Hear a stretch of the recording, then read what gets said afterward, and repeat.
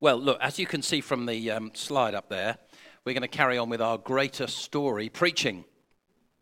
And just a quick reminder of what that's all about. So what we are looking to do is we are working our way through the scriptures, and we are looking at individual characters, and we're just seeing what we can learn from some of these really important core characters that appear all the way through the scripture.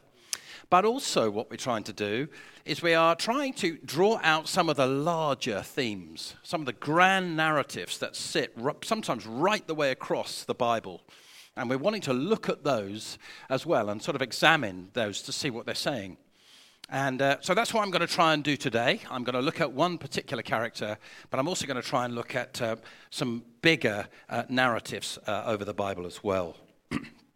Now, to do that, what I need to do is I need to go back to the beginning, and I need just to remind you of where we have come from. Hello, are you with me? Yes, good. Good. So we remember at the beginning, we saw the creation story, didn't we? Do you remember Ian looking at the creation story? And we saw everything starting wonderfully. God said everything is good or very good, and he made us and put us into place. And then we saw, unfortunately, the fall, didn't we? Do you remember that? The fall coming and sin coming into the world, and the introduction of sin making a massive difference to everything, spoiling really what God had created. And then we see God saying, well, look, there's a response, unfortunately, to sin that a righteous God has to do, and that is to judge sin. And we see God judging Adam and Eve. And we see one of the things that God does is he curses the ground. And we'll see that totally transforms man's relationship with the earth. Instead of food coming quickly and easily, there seems to have been a harmony before this time. Suddenly now, by the sweat of our brow, we have to get these fields to function so that the crops will come up. And so that's what we see. Then we see, unfortunately, we saw the first murder. Do you remember the preaching on that, on Cain and Abel? We see Abel murdered, the tragedy of it, and the implications of that for Cain.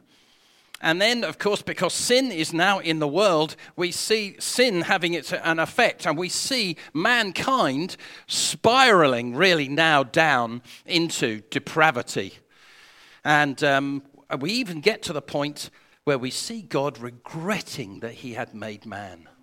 Do you remember that? It's a sobering scripture to read, that God would say, I regret that I have made man. Wow, what a thing. And he said, I regret it because every thought and inclination of mankind is evil. And then, of course, we see God having to bring more righteous judgment into the earth as the descendants of Adam have increased. And we see this depths of depravity, and God says, right, I must step in at this point, and he brings righteous judgment in. And we see, with the exception of Noah and the animals in the ark, all of life, all living creatures are struck down. It's horrendous. This is an awful thing that's just happened. Yet God has said, this is the right judgment I must bring on the earth. Extraordinary. But God is merciful, and we see at this point a new community being formed out of Noah, don't we? And we see Noah and his family, and they begin to repopulate the earth. And we see the command of God coming over Noah, and he says to him, be fruitful and multiply and fill the earth, just as God had spoken over Adam. If you remember that, that's what God had said over Adam. The same command is now coming over Noah. Oh, wow. It's like God is starting all again. It's like humanity 2.0. Here we go again. Let's have another go at this, is kind of the feeling we've got. But unfortunately, we see, even though God has started us again, as it were, we see humanity going pear-shaped all over again as Noah's descendants now become, they multiply and increase and begin to fill parts of the earth. We see sin coming in. And I thought Andre was so helpful. Andre, you were so helpful in your preaching about the Tower of Babel. Wasn't it good? Do you remember that? just so helpful in explaining how the Tower of Babel was showing humanity's descent, really, again into sinfulness. And we saw that how mankind now was in opposition to God. Instead of filling the earth, as they had been commanded to do, they were saying, no, let's stay here and build a tower and make a great name for ourselves. God had said, go. They were saying, no, we're going to stay. And by doing that, we'll make a great name for ourselves. And actually, if you think about that, this is very similar to what happened to Adam and Eve. Do you remember Adam and Eve? They said, if we defy God by taking this apple, we will make ourselves greater. We will have the knowledge of good and evil. Do you remember? That's what they said. And here we are precisely the same sort of thing happening. Here is a group of people saying, if we defy God's command to spread out and just stay here, we will make a great name for ourselves. And we kind of think, as you're reading your way through the scriptures, we get to this point and we think, oh no, we're kind of back to where we started. Despite all that's happened, we're right back to this place. And I guess because of this, we are also thinking, well, if God has punished sin, has judged sin in the way that he has in the past, and humanity is at this point coming down again, surely we expect God to step in with another major judgment. And as you're reading your way through the scripture, I don't know what you were like as a kid when you watched Doctor Who. Did you hide behind the sofa? Yeah, most of you did, didn't you? Yeah, well, I think I was in that state. I'm kind of hiding behind the sofa now because of what I'm reading in the scripture. I'm thinking, oh, what's coming? What's coming? A judgment car crash is coming, because that's what God has done in the past. That's what's going to come now. So I'm shivering and I'm waiting and I'm thinking, oh, it's going to come, and then I don't hear anything. And eventually you get a bit of courage, don't you? You come up from behind the sofa and you have a look around. Think, what's going on out there? I was expecting a car crash, and there isn't a car crash. Well, that's surprising. I was sort of expecting a car crash. But God says, no, I am not going to judge the earth again in this way. And look what he says. This is what he said over Noah. When the Lord smelled the pleasing aroma, because Noah is offering a sacrifice, the Lord said in his heart, I will never again curse the ground. That's what God did with Adam. I will never again curse the ground because of man, for the intention of man's heart is evil from his youth.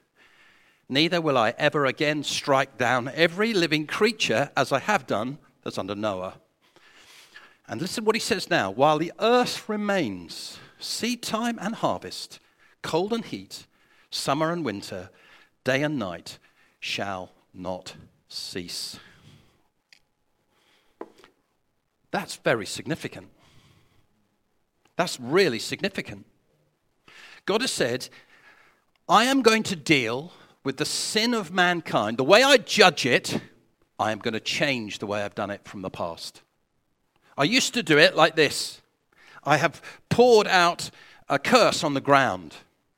I have poured out the waters to flood man.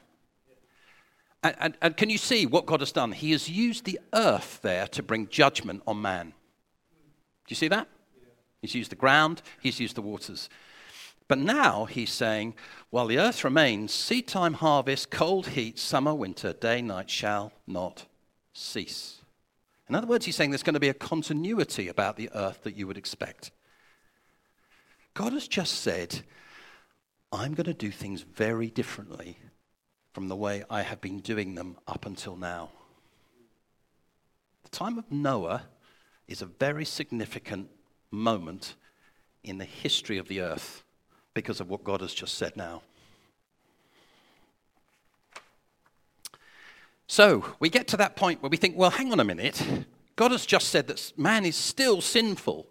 So the problem of sin is still there. But he's not going to judge it like he has in the past. So question now, if you're a good Bible scholar, you'll be getting to this point and you'll be saying, so how is God going to judge sin then? How is he going to do it? Now, at this point in history, in Genesis, we don't really know. But I think we get one or two hints. We get one or two hints. Now, it's really interesting that God does something at this stage. And it's the kind of thing, when it happens, you should stop and ask, why is he doing this? And one of the things that God does at this time, after the flood, is he permits man to start eating meat. So in other words, before the flood, we were all vegetarians, whether you liked it or not, and I don't. But after the flood, we were permitted to eat meat. Now, question, why? And why now? It's making you hungry, isn't it? Yes. Why now? It's a good question to ask when you read your Bible, is to ask the question, why? Why did God do that now? Well, I'm sure there are a number of reasons. But I wonder if we aren't just getting a little hint towards God's new system of handling the sin of mankind. Because we're going to know in just a short while or so after this, God is going to introduce the sacrificial system, isn't he, into Israel. And we know that's what that's about, don't we? We know that animals will be taken and they will be killed, and it says their blood, their sacrifice, will, in a temporary way, cover the sin of mankind. Yeah, you with me? And of course, we know also that system is in itself pointing the way to the answer. It's pointing to the cross. One day Jesus will come and he will be the Lamb of God. And he will be sacrificed and his blood will be shed. And then the problem of sin will be dealt with once and for all. Totally. Hallelujah. So I am intrigued that God introduces this. I think he's just saying, hey, I've got this new system for dealing with sin. I haven't told you what it is, but let me just give you a few hints as to what it might be. So I think it's very intriguing, for me anyway. Some of you are looking at me and say, what are you talking about? I think that's a really interesting hint to what's coming. Now, considering where we have just been and what we just looked at, it's also very interesting that God introduces another really significant biblical character at this point in the scriptures, at this juncture. And we're just about to be introduced to, I think we can say a biblical giant. This guy is hugely significant to this day, actually, in all three of the monotheistic religions, the world's largest religions. He's highly honored by them all. And even though we have had a beginning, we all started with Adam, and we even had a sort of second beginning with Noah, the Jews of Jesus' day, and I think still to this day, don't regard those guys as their father, the beginning. They regard this man I'm about to talk about today as their father. As far as they're concerned, this is the true start for them. And of course, I'm speaking about Abraham, absolutely. Or Abram, as he is at the beginning. And he is an interesting guy, and fascinating that he comes at this stage, considering our history and how we've been viewing and seeing the judgment of sin. And he's interesting because more than anyone else, this guy Abraham points to Jesus. He is what the theologians call a type of Christ, or a forerunner of Christ, or a shadow of Christ. In other words, what he does is he mirrors certain attributes of Jesus. And boy, Abraham does this in spades. He does this far more than any of the other characters that we've come across so far. And so Abram is going to give us an idea of what Jesus is going to be like, what this new answer that God has for the problem of man's sin, and how he is going to handle judging sin. He's coming at what he's going to look like. So let's have a look at Abram, or Abraham. Now, what do we see in him? Why is Abraham a type of Christ? Why does he reflect Jesus? Well, here's some ideas. When we look at the life of Abraham, we see a man who models real, intimate relationship with God. The scriptures tell us that he knows God personally, He hears his voice. And there are times when the Bible says he appears to Abraham. So he sees him. And we see in Jesus, don't we? We see Jesus hearing the voice of God. We see Jesus saying, I only do what I see the Father doing. Do you remember that? So we see that about Abram. We see this. Abram is a man who walks in obedience to God. When we're going to look at the call of Abraham in a minute. And when God calls Abraham, he says, I want you to leave your country, I want you to leave your community, I want you to leave your family, and I want you to come and come to a land that I will show you. And we see Abraham obeying and going. And of course, we see Jesus obeying the Father, don't we, in the garden. He says, I don't want this cross, but Lord, not my will, but your will be done.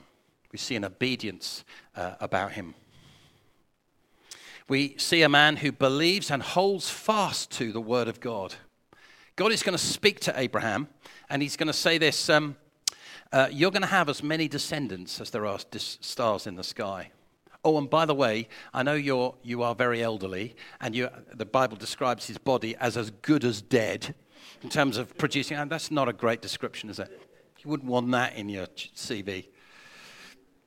But in terms of, rearing children, he is as good as dead, yet he believes that God is going to cause supernaturally both he and his wife Sarah to have a child.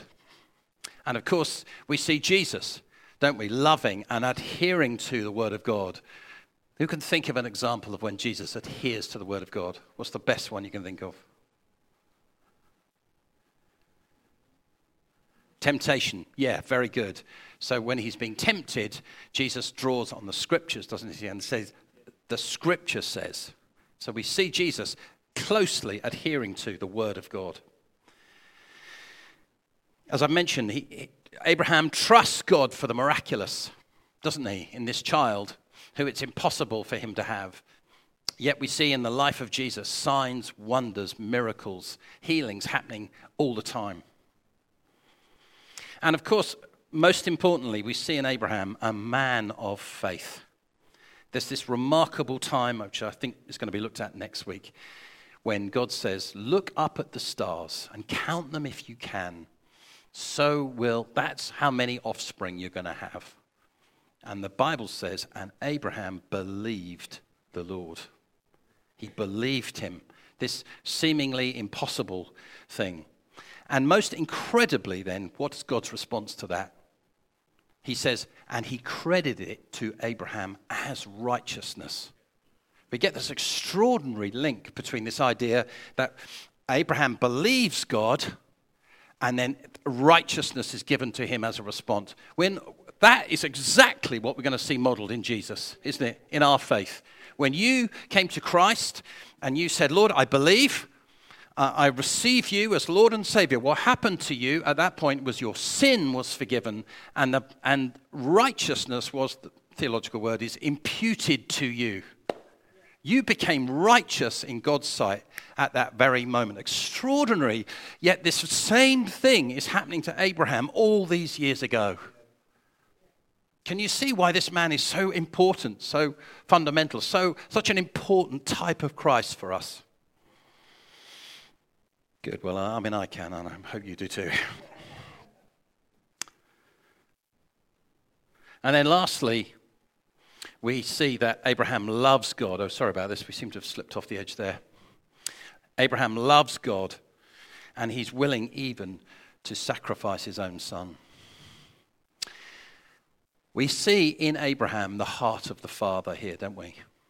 So when eventually Abraham's son is born, this one son that he has, the only son who's on the scene anyway at the time, this son that's been longed for, wanted, God says to him, go and sacrifice him. And with a heavy heart, we know that Abraham goes to Mount Moriah, doesn't he? And he lifts the knife in order to plunge it into Isaac, his son. And God says, stop. I've got a ram for you instead. And of course, we recognize in that here is Abraham willing to give up his only son, his precious son. And who does that remind us of? That's the Father. The Father himself saying, I will give up my only son, Jesus, for your sake, so that you can be forgiven. I mean, you could see why he's the type of Christ, can't you? With all of this. It's remarkable how this man, all those years ago, is so reflecting the very heart of God, what Jesus is going to be like, this new solution that God has to deal with the problem of sin. Okay, let's have a quick look then. I've got through this far faster than I thought, you'd be pleased to know. This took me a long time in rehearsals. Okay, let's have a quick look then at the call of Abraham.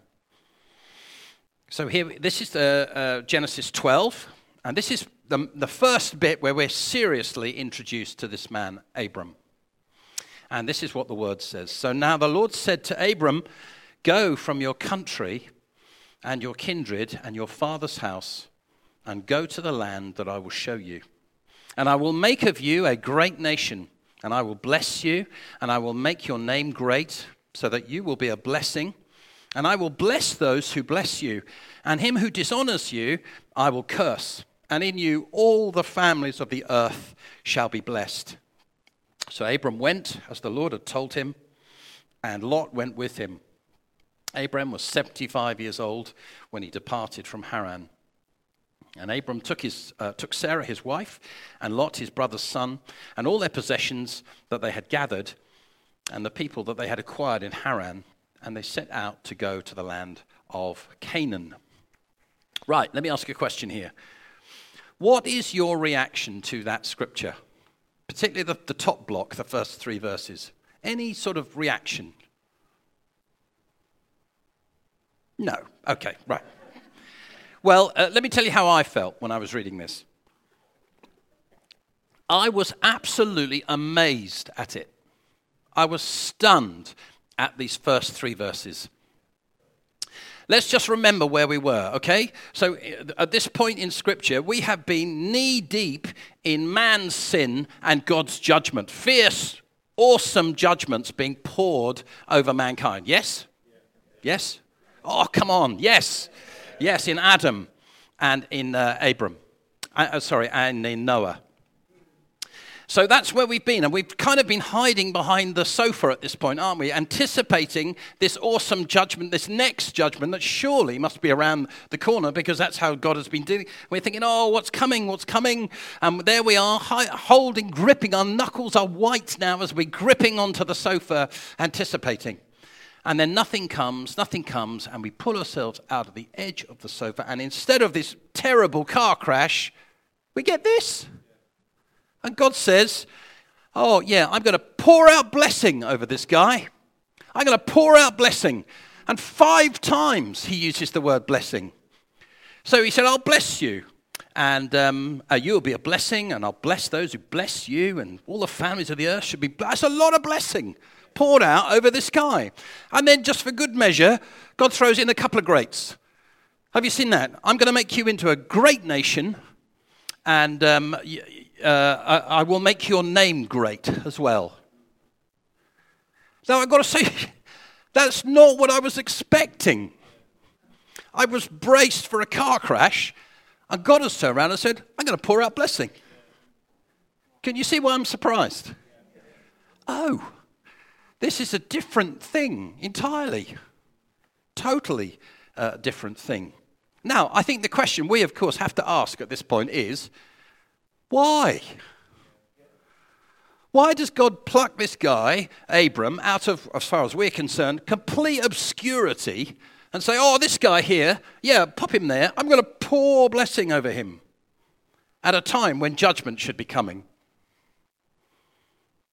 I think it's a good question to ask anyway, even if you don't. And a couple of answers I've got for you. The first thing is this. God loves to bless people. God loves people. He prefers mercy over judgment.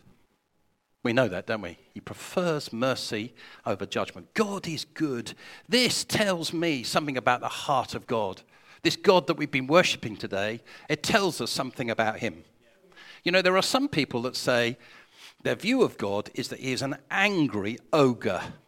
Have you come across people who say that? And their view of God is that he sits in heaven like this, angry, looking down at humanity, thinking, well, they're all sinners, rotten sinners, and I shall smite them. And that's how they see God, this angry, judgmental being who's looking just to harm humanity. And particularly they say that about the Old Testament. Have you come across that? Have you had that argument with people? Yeah, well, people say, oh, God's very angry in the Old Testament. Look at this. This is the mercy of God being poured out, the grace of God being poured out over this guy. God is fundamentally a blesser of people.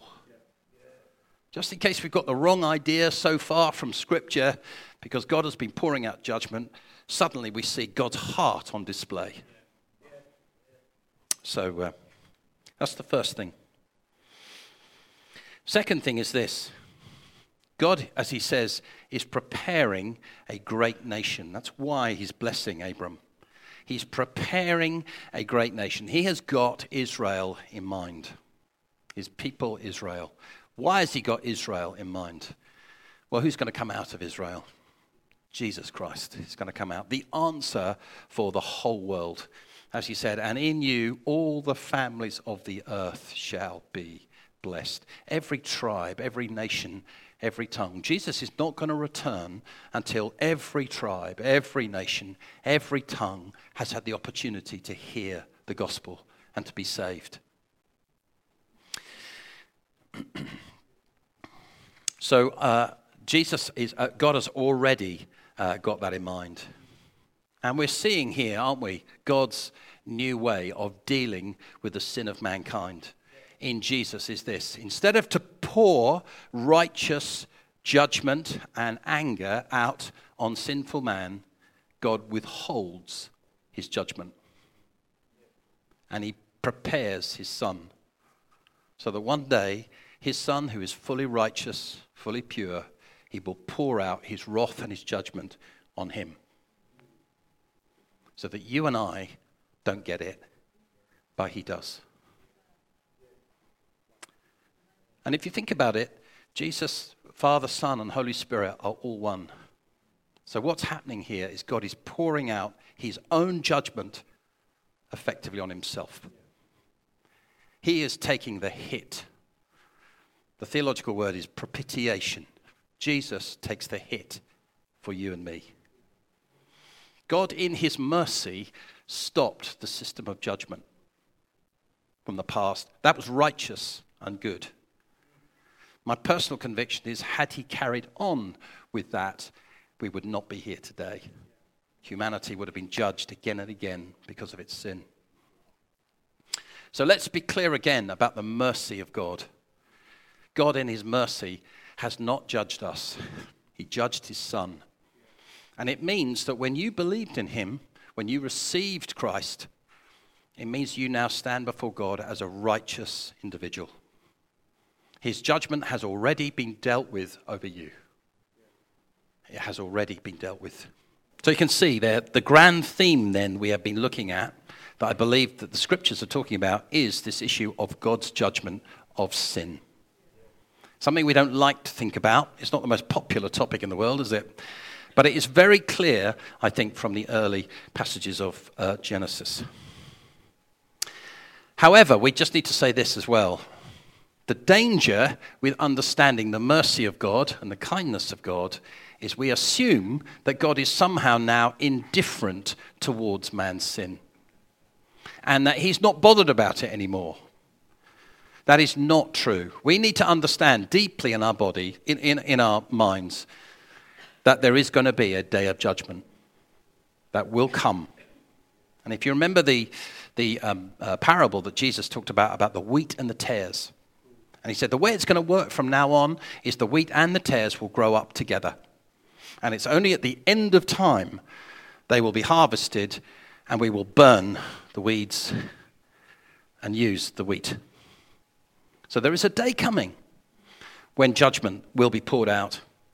And I just want to say to you, if you are here today and you are not a believer, I hope I presented the reality of Scripture to you so that you understand judgment is a reality. That your life, your sin matters before God. But God wonderfully makes an opportunity for you to say, you can have your sins forgiven.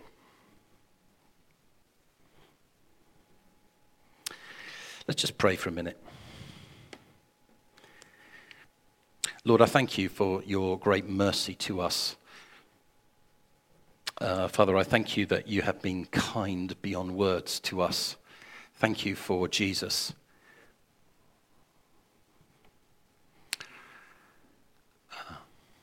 If you've never received Jesus as your Lord and Savior, and you would like to, if you've never said yes to him, can I just ask everyone just to close their eyes? If you'd like to receive him and know what it is to be forgiven for your sin, can I just ask you to put your hand up? If you've never done it before.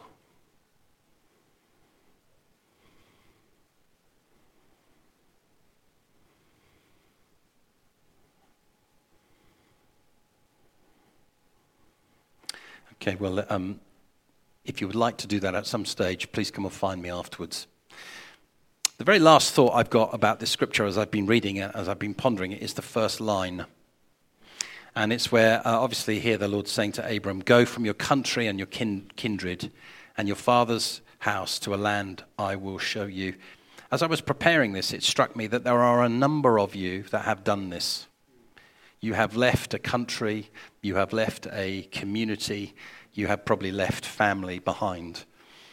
And you have gone to another nation, and you find yourself here. And I just felt God just wanted to speak particularly to you. And he wants to reassure you of this. I've got blessing for you. I've got blessing. Just like God had blessing for Abram and for Abraham. I feel God would say, particularly on you, I've got blessing for you. And the other thing I just felt I wanted to encourage you with this is don't hold back. Don't feel, well, I'm in another nation, and now I'll just sort of, work on getting my mortgage sorted out and getting the family sorted out. I feel God says this, I've called you for purpose. And actually, what you see in Abraham is that God blesses him so that he can be a blessing to others. And I believe that's the call on you. If you are here from overseas, God has blessed you and will continue to bless you, but he calls you to be a blessing. And he wants you to be sure in this idea he's on you, he's with you, he's for you. God has brought many people to this nation because this nation needs it right now. The church of God needs you. God in his mercy has drawn you. I want you to be wholehearted. Serve the Lord. Don't get caught up in what is a very secular society. Keep your eyes on Jesus. Know that there's blessing for you. Amen. Amen. Okay, let's just pray and we'll draw things to a close. Father, I thank you that you are good.